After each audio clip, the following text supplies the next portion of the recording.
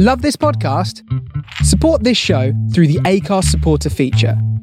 It's up to you how much you give, and there's no regular commitment. Just hit the link in the show description to support now.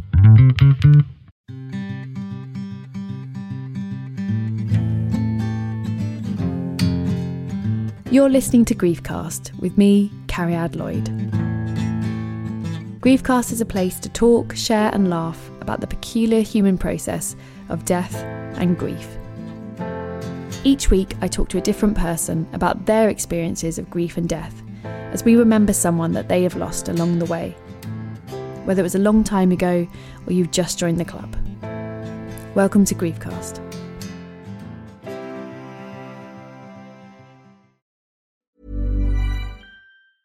Ryan Reynolds here from Mint Mobile. With the price of just about everything going up during inflation, we thought we'd bring our prices down. So to help us, we brought in a reverse auctioneer, which is apparently a thing. Mint Mobile Unlimited Premium Wireless. How to get 30, 30, bit to get 30, bit to get 20, 20, 20, bit to get 20, 20, bit to get 15, 15, 15, 15, just $15 a month? Sold! Give it a try at mintmobile.com/switch. $45 up front for 3 months plus taxes and fees. Promo rate for new customers for limited time. Unlimited more than 40 gigabytes per month. Slows full terms at mintmobile.com. Many of us have those stubborn pounds that seem impossible to lose, no matter how good we eat or how hard we work out. My solution is PlushCare. PlushCare is a leading telehealth provider with doctors who are there for you day and night to partner with you in your weight loss journey. They can prescribe FDA-approved weight loss medications like Wegovy and Zepbound for those who qualify. Plus, they accept most insurance plans. To get started, visit plushcare.com/weightloss. That's plushcare.com/weightloss.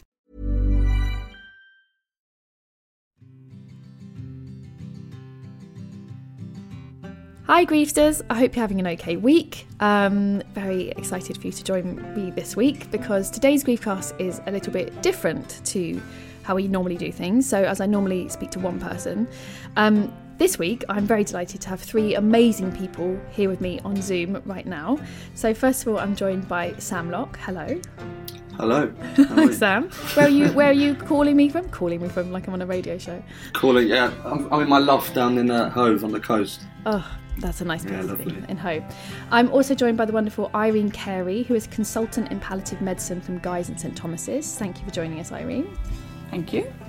Are you on the sunny Hove? No, you're not, obviously. I'm in sunny Balham.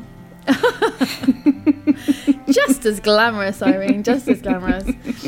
And I'm also joined by Anna Lyons. She is from the organisation Life, Death, Whatever. She's also co-author of We All Know How This Ends. And if you've been listening to the show for a while, you'll remember that she came to speak to me, I can't remember what episode it was, a while ago, about her role as an end-of-life doula. Anna, hello, thank you for coming back.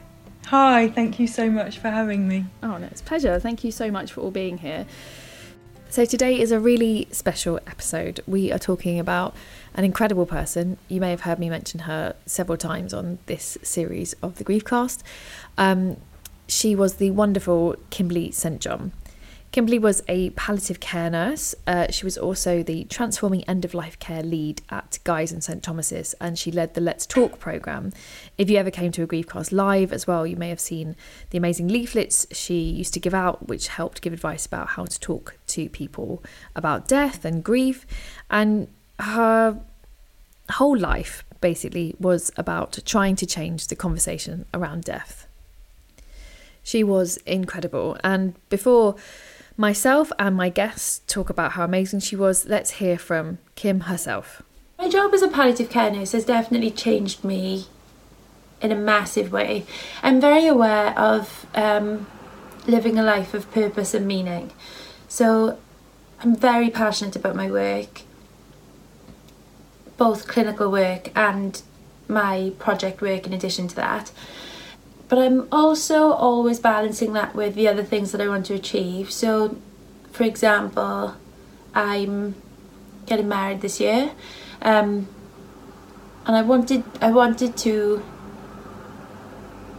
do that exactly as I want to, and I wanted to do it. I didn't want to put it off.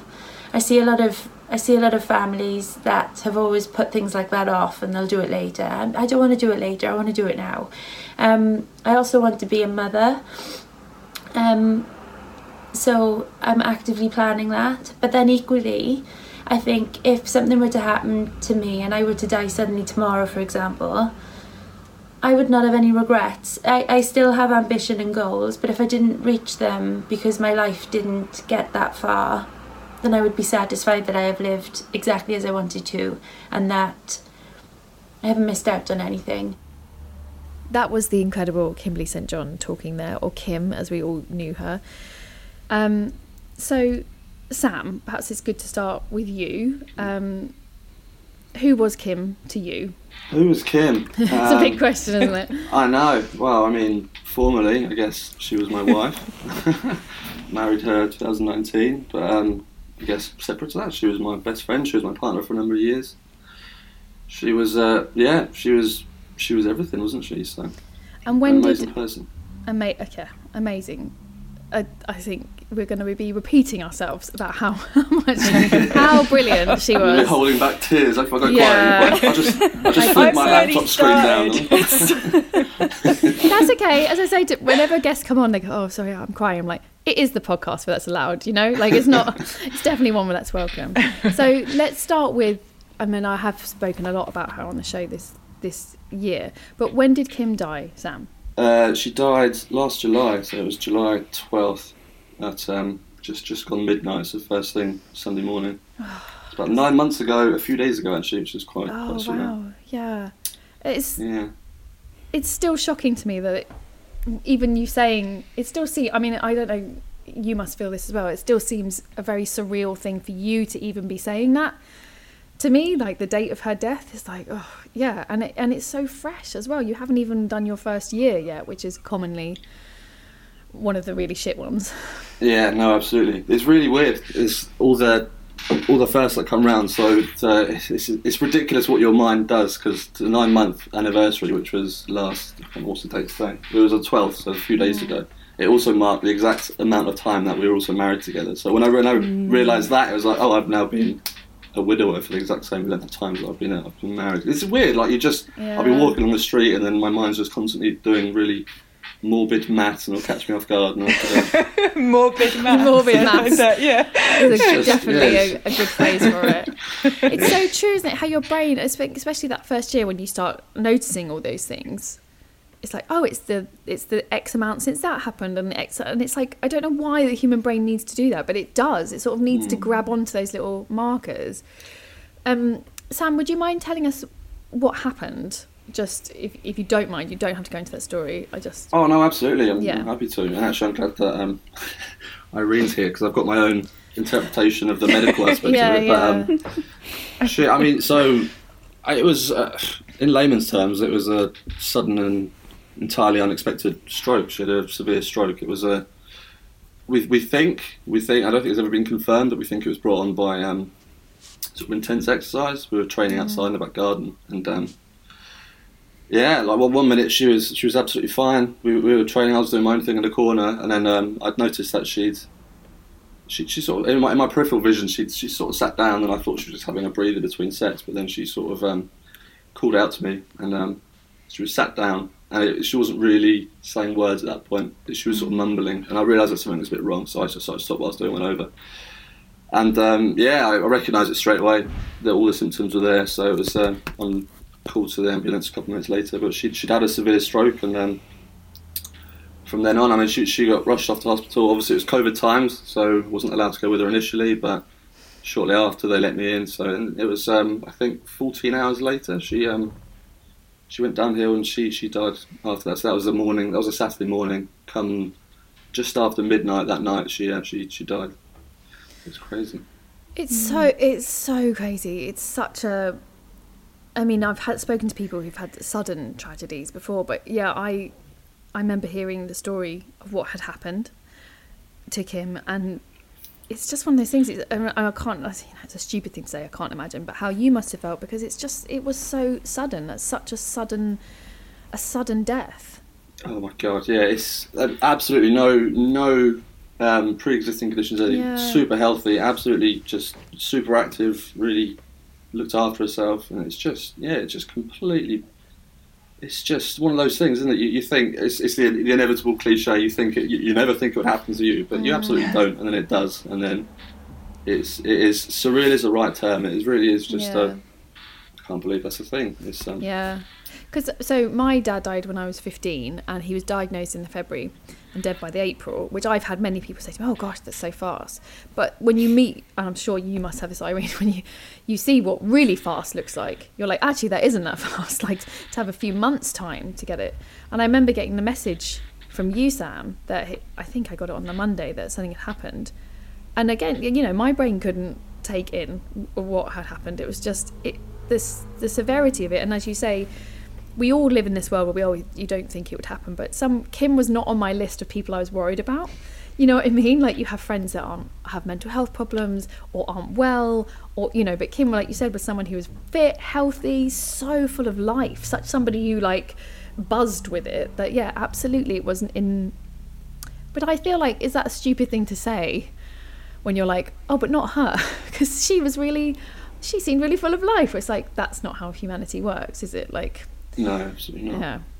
So this past 9 months, Sam, I guess I kind of, especially during COVID, like, has it just been, again, is the surreal the only word left to sort of hook onto it?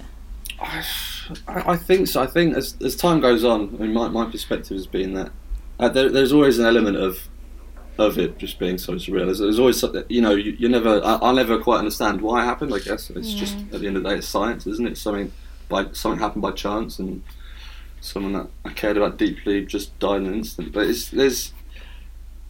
I think COVID has really added an interesting sort of layer to it, I suppose, because it's almost like, I think for a lot of the world, for everyone, I'm sure we can all agree that, you know, time has paused, isn't it? Like, the world has sort of stopped, and everyone's sort of found ways to try and survive through the period. But for me, is I suppose for a lot of other people as well who knew and loved Kim, it's very much like I think the return to normality now with all the different, you know, this tiered response, this tiered recovery back to relative normality, I suppose, it's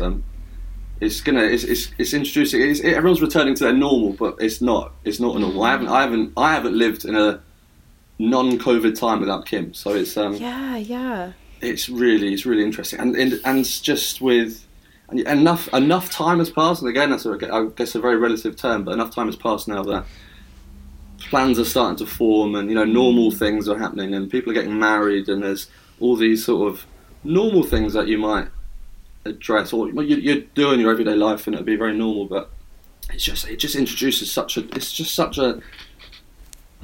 so many things to try and get your head around, and it's just so many different layers to it. It's really interesting. I've had there's a couple of weddings that are planned for this year, and I think one of them's going ahead, one of them potentially isn't. But I remember, I think one of the ways that I started sort of coping, if that's the right term, was just by not taking on too much and not really planning for things too far in the future. So inevitably, when I'm in a WhatsApp group for one of the stag do's, and it all lit up a few months ago, and it just reminded me, oh my god, there's a wedding going ahead, and it just floored me, like completely ruins me. I spent a weekend just being completely anxious, and I didn't really know what to do, and in the end I ended up I was just messaging the couple and apologising and saying it's quite likely I might not be able to attend this, it might be quite strange, but these are just the normal life things, aren't they? Things that you take for granted, that as people pick up their lives again and start planning for these things, it's like, oh god, I've still got Kim's work bag where she left it 2 days before she died. It hasn't gone yet, which is should probably do something about soon, because I need to dust around it, to be honest. But no, it makes a lot of sense, and I've been really thinking about people who've lost people in COVID times, because we've talked about this so much on the show that when somebody dies pre-pandemic, one of the things a lot of myself and my guests would talk about is like wanting the world to stop, wanting, you know, seeing people laughing in the park or shopping and being like, fuck you, how come you get to have this life? And then you sort of wanted everyone to just stop and be in their houses and be quiet because that's how you felt, and they don't, and that's actually helpful because you see life all the time and it reminds you, yeah, okay, there's this world I'm going to go back to. But to have to lose someone in COVID times when everyone is literally stopping and the world is literally not moving, so it sort of gives you like this weird limbo, like you said, where there aren't things to remind you, oh yeah, everyone else is living their lives, like, because no one has been living their life. Yeah, absolutely. I totally agree. I've had this conversation with a few people actually. I think there's almost two sides to it. There's an element of that exact thing. You know, there's a period of time where there isn't normal life. You haven't yet had to go through all these firsts and go through this reintegration with normality, and inevitably at some point you will. But then, perhaps on the other side, because before that I lived with Kim in this house, and since then, of course, I've lived on my own, and with all the restrictions, I've spent a lot of time in my own company. And I think in that sense, maybe it forces you to just, I guess, process things and think about things, just be surrounded by it. So that I, in a weird way, I'm quite intrigued to see what happens next. I think because I haven't necessarily been able to distract myself with things and, you know, go across the world and escape from the UK for all that sort of stuff. So. Yeah, I know. That's what I think it will be. Yeah, it is like intriguing, as you said, is a good word of like what grief will look like for people who've had to really have it shoved in their face for a year because they haven't had any distractions. Irene, if you mind if I come to you now. So you worked with Kim. That's right, yeah. Isn't it? Yeah, yes. In the palliative care team. How long had you worked with her? For 5 years. 5 years. And yeah, I said it at her funeral, Sam, didn't I? When she joined our team, I was on the interview panel, and she was relatively junior then, because she went far very fast. And after she left the interview room, I remember turning to the panel and saying, that girl just inspired me. I mean, she was amazing from the very beginning. And she joined the team, and yeah, she was just fantastic to work with. She was, you know, a great colleague and friend to people, but she was also really fantastic at her job. And, you know, over those 5 years, she went from doing a straightforward, well, it's not straightforward, it's quite complex and quite hard-hitting, but, you know, a direct clinical role, working with patients and families who were, you know, approaching the end of their lives very often.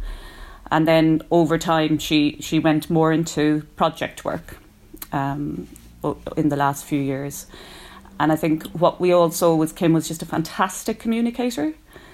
I mean, I think we've been talking about the fact she was so full of life, and she really was. She was a very life-affirming individual, and that really had an impact on the patients and the families that she was working with. So, you know, she sort of, it sounds a little bit trite, but she tried to turn negatives into positives a little bit. When the situation was at its most bleak, Kim could bring a bit of positivity. And she could help families to find something positive in being at the deathbed of a dying patient, as Anna will probably talk about as well. But she taught us all, I think, you know, the little things, focusing on the very small things that could make a big difference rather than just on the straightforward clinical things. And then as she got involved in the project work more, she really understood. We were working on having these conversations as somebody is dying or approaching the end of their lives, and why those conversations are so challenging, both to the individuals but also to the staff. And she sort of had these breakthrough revelations for us really about the importance of that. Actually, from a patient and a family point of view, they very often don't have the right information. They're going on the information that they see in the media or in the cinema or wherever, and so they don't come to the table with the right information to actually be able to play a meaningful part in the decisions that need to be made about their care. So she really focused on trying to improve that and develop information for people, and then really try and recognising that society has a problem with this, which is what you're doing, of course, with Griefcast, trying to get the public into a place to be ready to talk about these things. So she was amazing. She was, and I think you've captured what is quite hard to describe about Kim, is that because she just kind of lived it, the way she talked about death was just like, not fine, but just like, okay. And I talk about death, not as, I don't think I even close to getting to the comfortableness that Kim was, But when I met her, I was like, oh, she's talking about it the way that I sort of think it should be. Like, yeah, it's the thing, it happens, how are we going to deal with it? And there was no, it wasn't like, because I think sometimes when you describe someone like that, it's like, oh, it sounds like she was brusque or something. But she said it in like the most lovely, in that lovely Welsh accent, like, just like, well, you know, we're all going to die, and so we need to talk about it. And I'd be like, yeah, she said it, and I don't feel bad. That's what I felt when she talked about death. I didn't feel depressed, negative, worried. I felt really calm, like, yeah, Kim's right. It's all going to happen. And she's one of the first people I've met who just, it was just so, there was a piece about the way she spoke about it, which was very comforting. And of course, when I read her 5 things, for those of you who don't know, Life, Death, Whatever run this incredible Instagram campaign, I suppose is the right word, Anna, where they ask people for 5 things they have learned about their situation, whether it's a bereavement or their own grief or a specific type of grief that they've been through. And Kim shared her own 5 things she'd learned about being a palliative care nurse, which was particularly brilliant and moving. And after Kim died, I shared Kim's 5 things on my page, and people messaged me to say, oh, she looked after my uncle / dad / brother, you know, when they passed away. Like, people remembered her as the palliative care, and I was like, wow, that's someone who's good at their job, isn't it? Because in that haze of, you know, when someone is dying in front of you, you often don't remember. You remember kindness. I think you remember, oh, that doctor was kind. And if someone said, who were they, what they looked like, you'd be like, I have no idea. Like, I don't know. Anna, when did you first meet her? Was it at Guy's and St Thomas's? No, she contacted me about 5 years ago, and she told me that she'd been stalking me on the internet. And she really wanted to meet for a coffee. And we met in East Dulwich, and we drank coffee and we ate cake. And she told me that she really wanted to change the way people die. And I remember sitting there thinking, wow, and I think you're going to. Yeah, you probably already are, but yeah, she was just incredible. And what really struck me, because I work with lots of doctors and lots of nurses, and oftentimes they don't have the time to actually get to know the people behind the illness. And what really struck me about Kim was that she properly cared about the person, and she wanted to know about them. She wanted to know about their lives, about their family, and she wanted to make the end so much better for them. I don't think I've ever met anyone get so excited about diffusers that kind of squirt out lovely smells for people in the hospital. She had this little collection in her office, and one day she'd found some more, and she called me and dragged me in and said, you've got to see these. But she just wanted to make everything better for people, because she knew that making end of life better for them also impacts how people grieve, and she wanted people to be able to live well with grief as well. I mean, I wanted to just ask you how, you know, Sam has been talking about grieving in COVID times as a husband, and, you know, having to leave the world. How has it been as someone who, you know, worked with her very closely? Because have you equally had that thing of not being able to... Yeah, how has it been?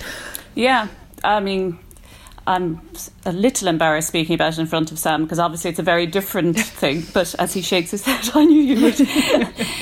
It was very, very devastating for our team. She left a big hole. There I go. Set me off as well. Yeah, we're all going right now. I'm just going to wipe my nose on my sleeve, if that's okay. When someone's that amazing, we're all that's why. Do you know what I mean? Obviously. Yeah. You know. Yeah.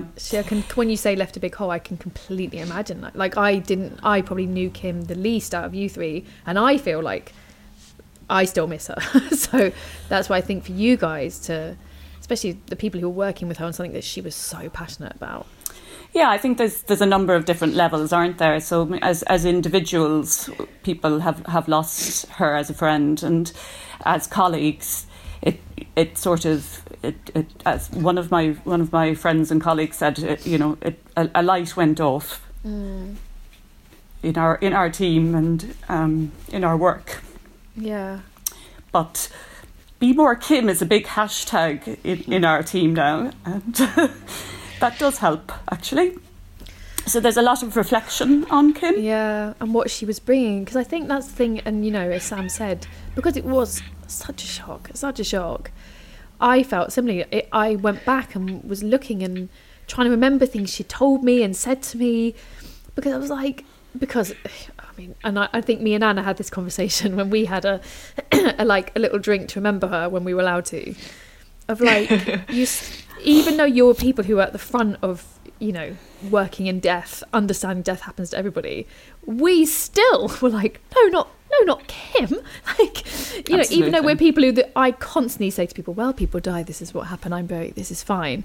And so I went back over emails and tried to remember conversations, and I think Be More Kim has been echoing in my head, especially when I've been writing my book about death and what was Kim trying to say and what she was trying to communicate, because what the work she was doing.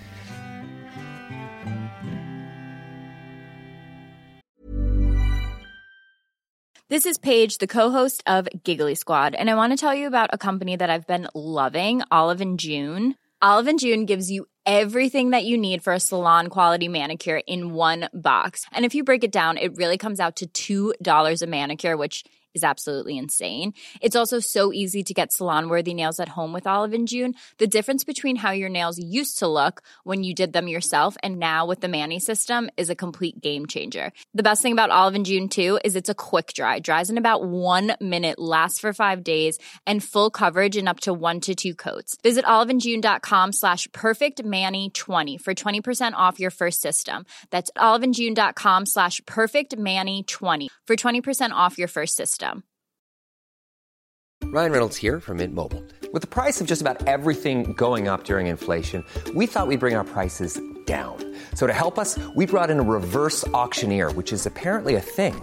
Mint Mobile Unlimited Premium Wireless. How to get 30, 30, bit to get 30, bit to get 20, 20, 20, bit to get 20, 20, bit to get 15, 15, 15, 15, just $15 a month? Sold! Give it a try at mintmobile.com/switch. $45 up front for 3 months plus taxes and fees. Promo rate for new customers for limited time. Unlimited more than 40 gigabytes per month. Slows full terms at mintmobile.com. Quality sleep is essential. That's why the Sleep Number Smart Bed is designed for your ever-evolving sleep needs. Need a bed that's firmer or softer on either side? Helps you sleep at a comfortable temperature? Sleep Number Smart Beds let you individualize your comfort, so you sleep better together. J.D. Power ranks Sleep Number number 1 in customer satisfaction with mattresses purchased in-store. And now, save 50% on the Sleep Number Limited Edition Smart Bed for a limited time. For J.D. Power 2023 award information, visit jdpower.com/awards. Only at a Sleep Number store or sleepnumber.com. Welcome back to Griefcast with Carrie Adloyd. Did she talk about it a lot, her work? Was it like, were you sort of, one of those people like, oh God, she's going to start talking about death again? It's an interesting point, actually. It's something that I realised, I think, later on was just...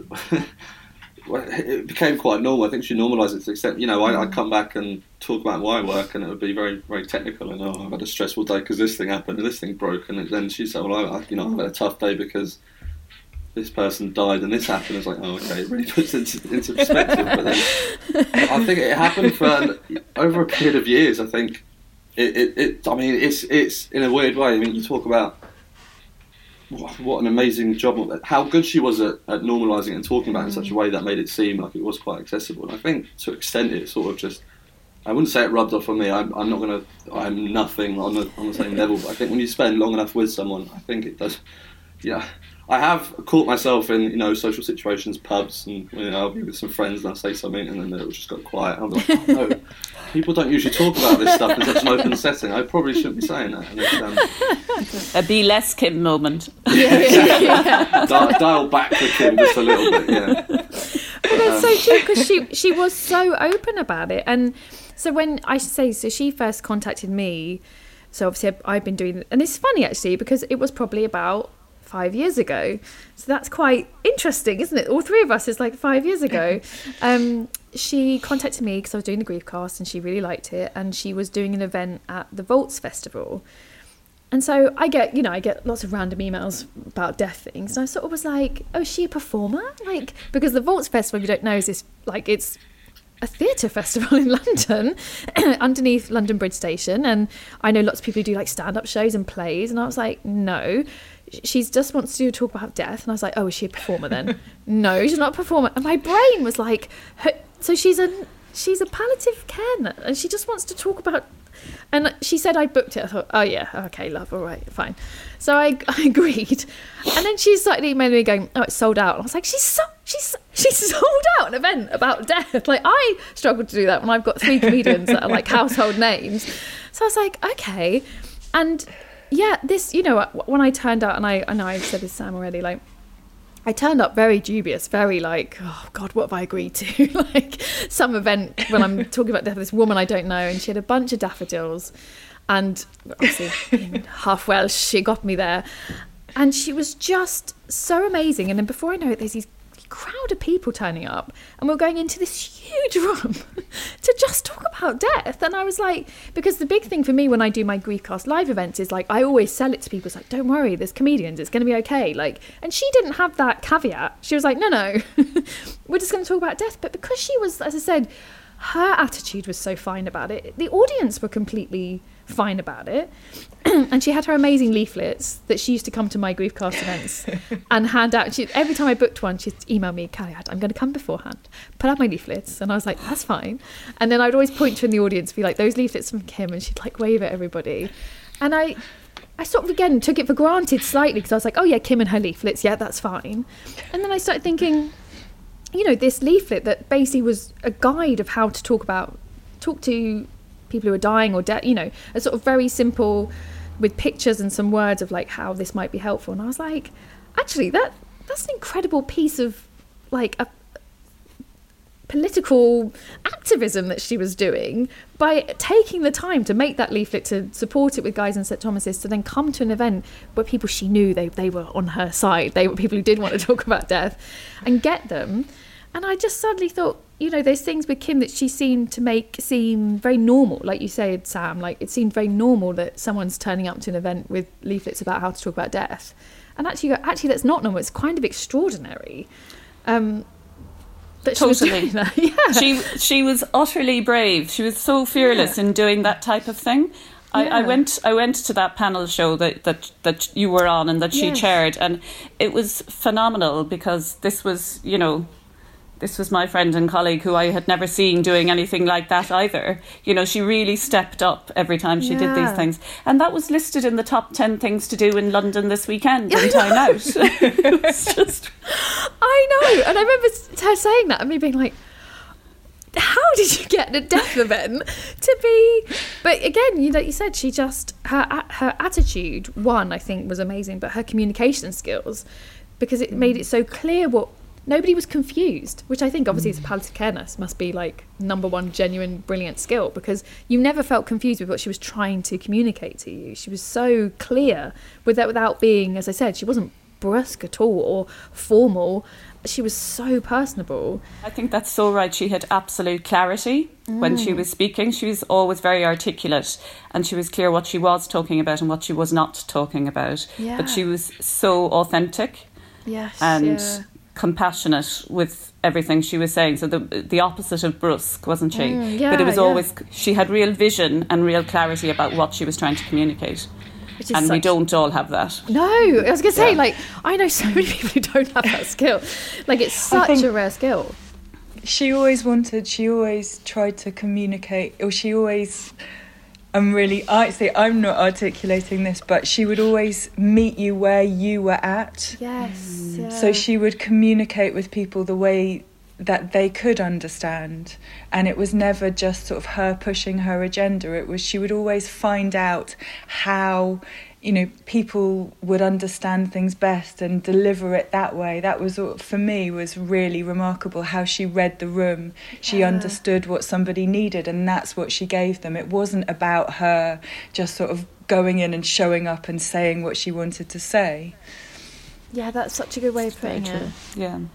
She did. She could like, and again, and read the room, like that's a real performer skill. Like that is what you need as a performer, to be like, what is this, how is this room judging me, how do I change my material? And I felt like that on that panel. I was like, this woman, I've never sat there being like, she's not a comedian, she's not an actor, she's holding this panel together and cracking jokes at the same time. And I was blown away with her then, and that was when we sort of became friends after that, because I was like, oh no, you're like, you're not just some person I'm doing an event for, you're special. Now at that event, was just to come back to some of the things that Kim did, she started talking about now I'm going to use the wrong phrase here, Irene. Oh my god, what is it? What you can put in place? There's a word for it. Advanced care planning? Advanced care planning, thank you. Sorry, Kim, sorry. I'm sorry. That's all she ever talked to me about. So there are lots of different phrases out there, Carrie, right. So you can be forgiven. Yeah. Thank you. So yeah, she started talking about advanced care planning, and she made a joke at the event about how she'd emailed her parents with her wishes, and and she was very, really funny about it. And I remember thinking, oh my god, I haven't done, like Mrs. Griefcast, and I haven't done that, because I'm sort of like, I'm working on it. And Sam, I wonder if you mind talking a little bit about what she had put in place for her advanced care plan and how that then actually became beneficial. Well, when she made that joke about her, the response, her emailing around, I remember receiving that email. I remember she put a message in our family WhatsApp and said, "John, let's scare any of you. I just want to let you know that I've just sent this email around and we're okay." We were just thinking, okay, that's good. I've actually still sat in my inbox, I think. But it's really interesting that you say that. I think not inevitably, it's the wrong time. I think really she put it in place because the work that she did and the sort of exposure that she'd had to this sort of thing had really made her realise what she'd want to happen in that sort of situation. I think because of her approach and her very much person-centred care, it's less about the medical aspects and the let's do everything we can to keep this person alive. It's more appreciating that this person may be beyond the place where they actually want that to happen. I think she had enough experience to know that that's not what she wanted. So, and then in her own plan, basically, as a document, and I couldn't go through the formalities of it. And actually, I haven't looked at it in quite some time, to be honest. But it was it's very much along those lines. So inevitably, it didn't come to that. It all happened so quickly. But if it had come down to that situation, perhaps she was being kept alive on various forms of medical equipment. It would have her wishes would have been for that not to be the case. I think so. Yeah, I haven't written mine yet, and Kim is my wife, and she's died, and I still haven't done it. And it's just like, I do Griefcast, and I haven't done it, and I can hear Kim explaining to me. She'd be shaking her head. I know. We were at a conference in Westminster for Independent Age, and we were sitting there, and she was sort of across the room from me, and the keynote speaker was talking all sorts of things that we didn't agree with, and she kept looking over at me and I kept looking over at her. And one of the things that they talked about was the essentials of writing an advanced directive, and we had a chat afterwards. And she went home and did hers, and she kept emailing me saying, I've done mine, have you done yours yet? And I was like, I've started and every couple of days, have you done yours yet? To my shame, and I'm so sorry, Kim, I still haven't finished it. But I think you've spoken about this as well. I think you've highlighted just the quality that Kim had, which I think to me has always stood out as a thing that just set her apart from anyone else I know, and is the reason that she achieved so much and did so much, is the fact that she used to drive me mad, and I used to drive her mad by not being the same, but she always just did that extra thing, and it was just little like insignificant things that you think, the impact of me not doing that is insignificant, it's not going to do anything, but she always did that extra thing, and then that just compounded over time, and then it just builds momentum, and that's why, like, she would have gone away from. She would have come back from that conference and she'd have sat down. It would be the first thing she did. She'd sit on the sofa and she'd just do it. And I wouldn't. I'd be like, I'm going to go over there and do this thing. And then, time has exactly passed. What I did, except she kept poking and poking. So I did almost, but she always used to finish and follow through and get stuff done. But I just think it's amazing, because when I did that panel, it's the first time I'd ever heard, like, advanced care plan. And this idea that you could have this sort of document that said, well, no, I don't want this, or I do want this. I sort of hadn't conceived of it really. And I think that comes back to what you were saying, Irene, about how much we absorb of death from media, that you sort of just think, oh, well, don't they just keep you alive until they can't, and then that's the end of it? And that's someone, I watched my dad die. I know that's not how it works. I know that people reach a point when, you need to make choices and make decisions. And yeah, I remember her saying to me at that panel, just trying to talk to me about it, and being like, you could do it. Me being, again, like all of us here, like, I will. But I just found that so amazing that she had just, it's just Kim, isn't it? She, like you said, went that extra mile, but also, I guess, wasn't scared, because obviously the part of me that doesn't want to do it is like, oh, I don't want to write it down because I'm afraid of death. Even though I do this podcast, even though I talk about it every day, there's still this part of me that fears it.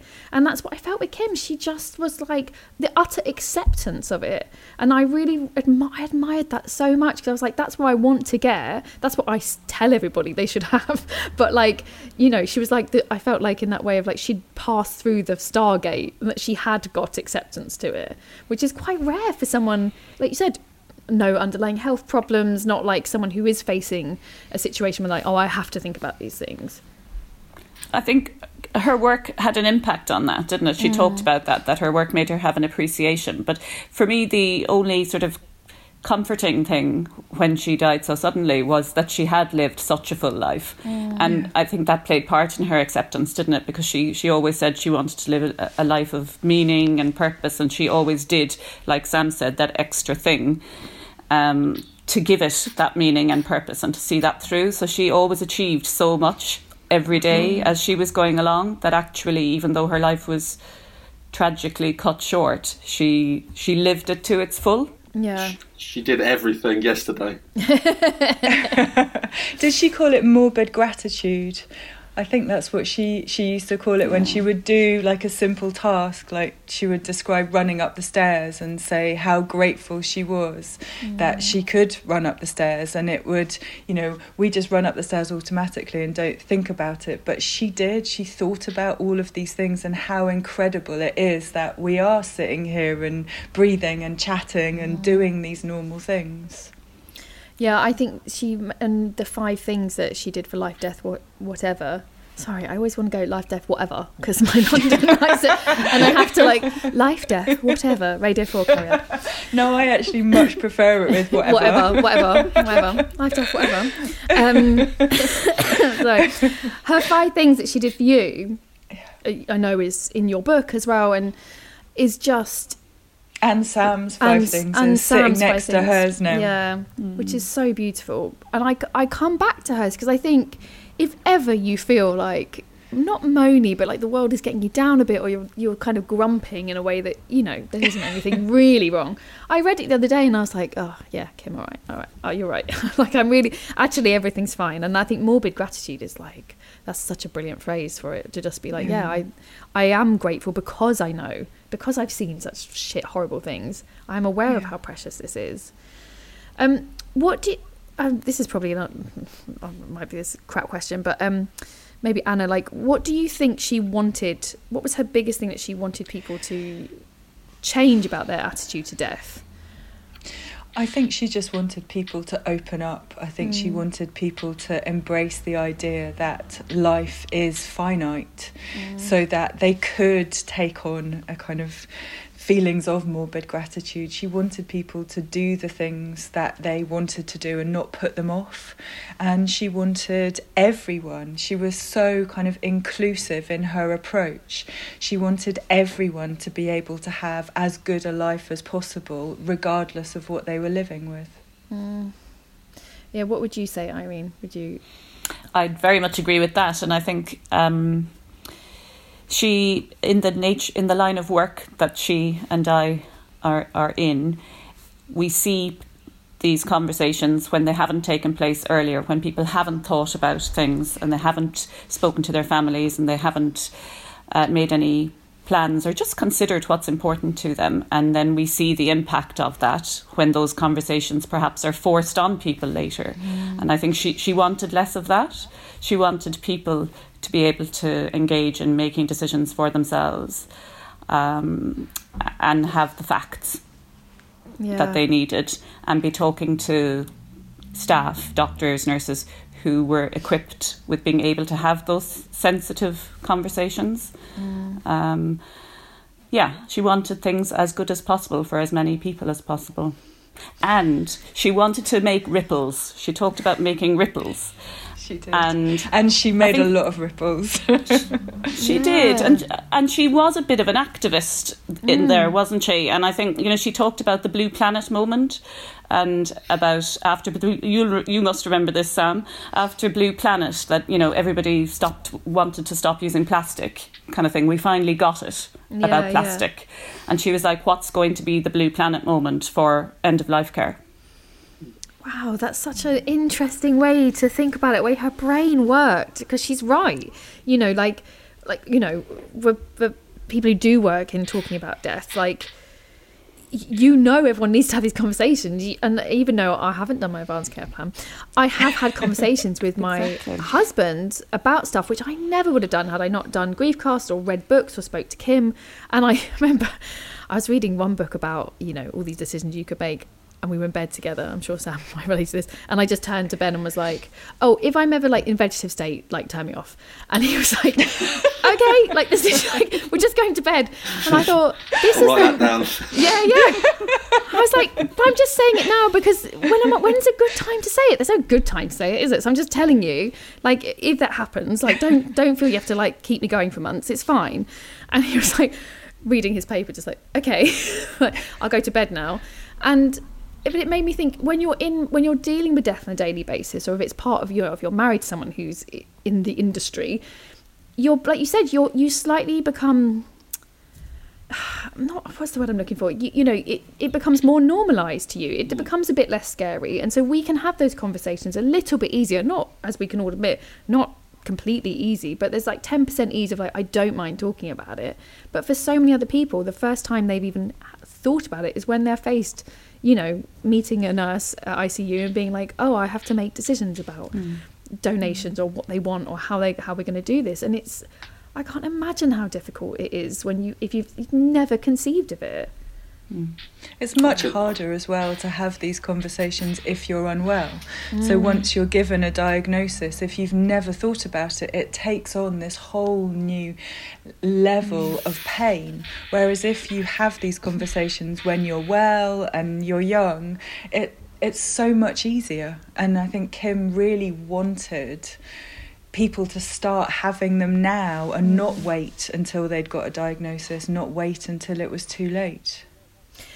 Yeah, and I think that's I've been writing about this as well, of we act like it's one conversation, it's just one conversation about death and that's it. It's a bank account. Now I've done it, I don't have to think about it ever again. And nothing in life is like that. And because I've been thinking about it, my opinions have changed on things. So things I would have initially thought, "Oh yeah, no way, for my funeral this has happened," and now you think, no, actually I've had a few years to brew, and because I've talked about it with my friends or on the show, you build an opinion about it, you build a vocabulary around it. And I couldn't agree more. When you're dealing with that and you are, sick and ill and on very hardcore drugs that are affecting all these other things, and you're surrounded by people you love who are also in pieces, there's no one even calm to go, "Oh, hey, I'll talk to you about it," because they're having to deal with, "Oh, you might be dying." It's why are we saving it to that moment? It's the worst possible moment to have any of those conversations. I think in the whole sort of Be More Kim thing, she never put anything off. And if we're going to learn anything, it's don't put this off. Talk about it now. Sam, how can I ask you about the funeral? I know that Anna and Irene were obviously able to go. I was in possible isolation, waiting for a COVID test to come back. But I watched it on Zoom, which was, very strange, but also very lovely. And I wondered how do you feel like you've had the ritual you needed, or do you feel like you're still, like you said, as life opens up, is it kind of? It's a really good question. That was cruel, I think, having to, especially for someone as big and as popular as Kim, and the number of people that wanted to be there, and having to organise with those restrictions. It was awful. But then, I had a lot of people helping me, and actually we ended up working with funeral directors in Brighton. They were incredible. I'm not sure if name dropping is a thing here, but you can name drop. You're allowed to. Yeah. They were called Arca Funerals. They're absolutely amazing. They went wonderful people. But they went above and beyond and really sort of helped us facilitate something which was slightly more appropriate. So I mean, even still, it was. I suspect there are a number of people that wanted to be. Well, I can confirm that there are a number of people that wanted to be there that couldn't, yourself included. But I think we did a reasonably good job, all things considered. It's beautiful, yeah. Yeah, I think it's such a strange time to think back to because it happened. It's such a blur. It's such a strange thing to have to organise, but it ended up as 3 separate events. There was like an initial sort of more open thing. I don't know what it was. I don't know, up just outside of the South Downs, outside of Brighton. It was like people could come and see the casket and then gather in social distance sort of way. And then there was this ceremony. It's beautiful. We had an amazing, what do you call it?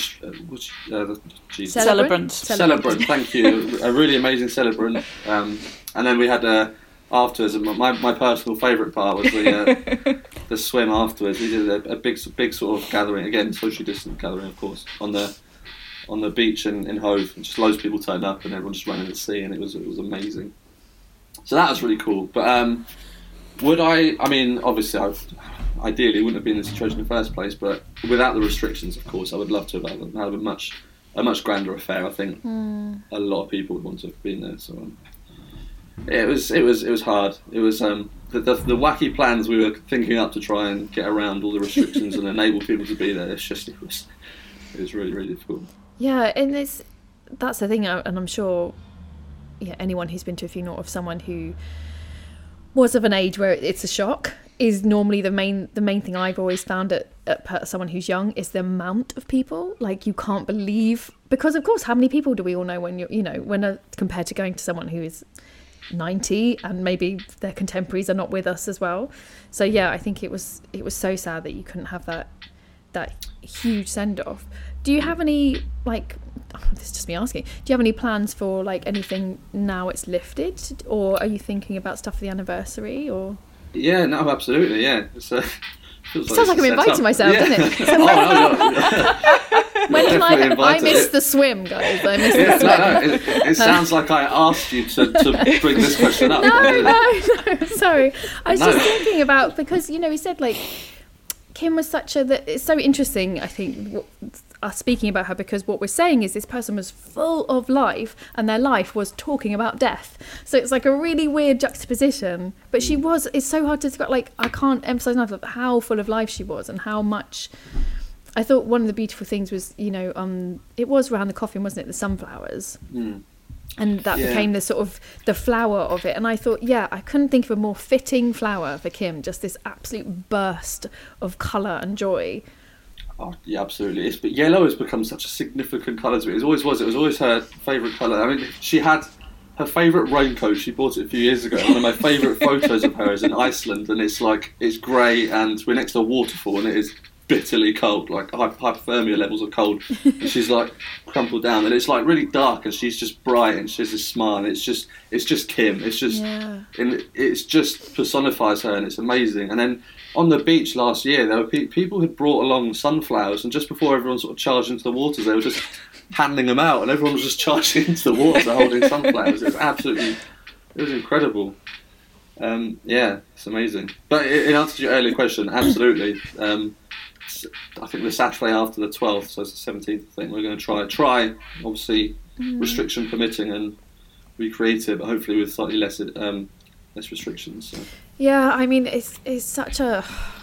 I feel for you, because, which seems such an empty thing to say, but grief is so shit, and then grief in COVID times, it's just like, it's just so difficult, because all those rituals and things that we have as developed as a society to put into place are not there. And I hope that we, I know lots of people have felt like that who have had smaller funerals, and I mean, the amount of people I've heard saying, "Oh, we'll do a memorial when it's all over." I'm like, but it's going to be Memorial City for like a year. We're going to go to memorials. There's going to be ashes everywhere. Yeah, which would be hopefully nice in a way, and hopefully, like you said, that juxtaposition of life and death, which she was just so good at that. And I think Be More Kim is such a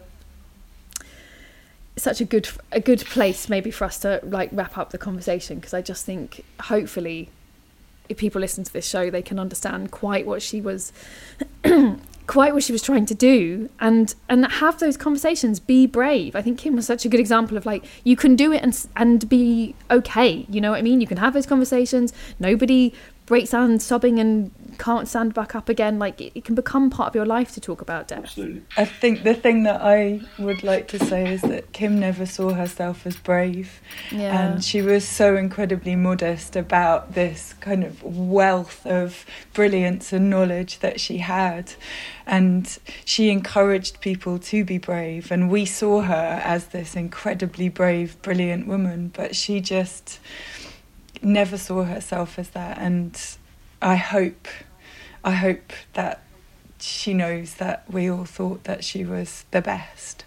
I think she knew, but I think she was cringing every point she thought about it. Yeah.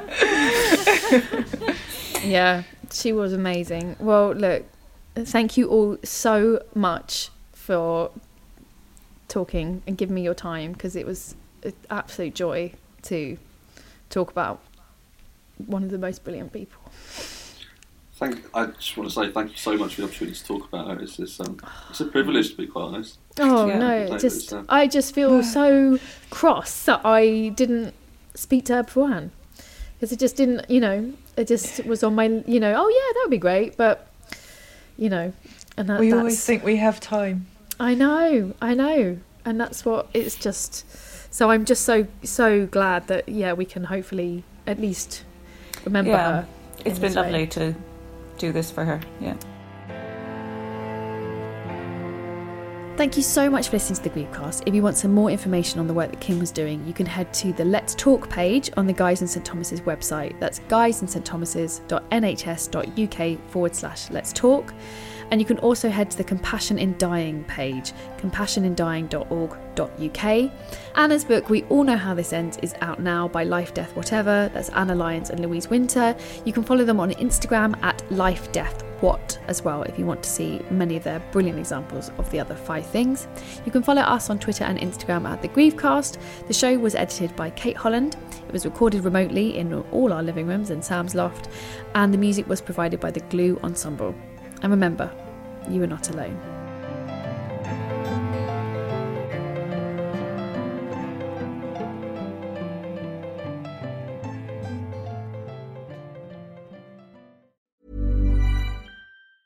Ever catch yourself eating the same flavorless dinner 3 days in a row? Dreaming of something better? Well, HelloFresh is your guilt-free dream come true, baby. It's me, Keke Palmer. Let's wake up those taste buds with hot, juicy pecan-crusted chicken or garlic butter shrimp scampi. Hello Fresh. Stop dreaming of all the delicious possibilities and dig in at HelloFresh.com. Let's get this dinner party started.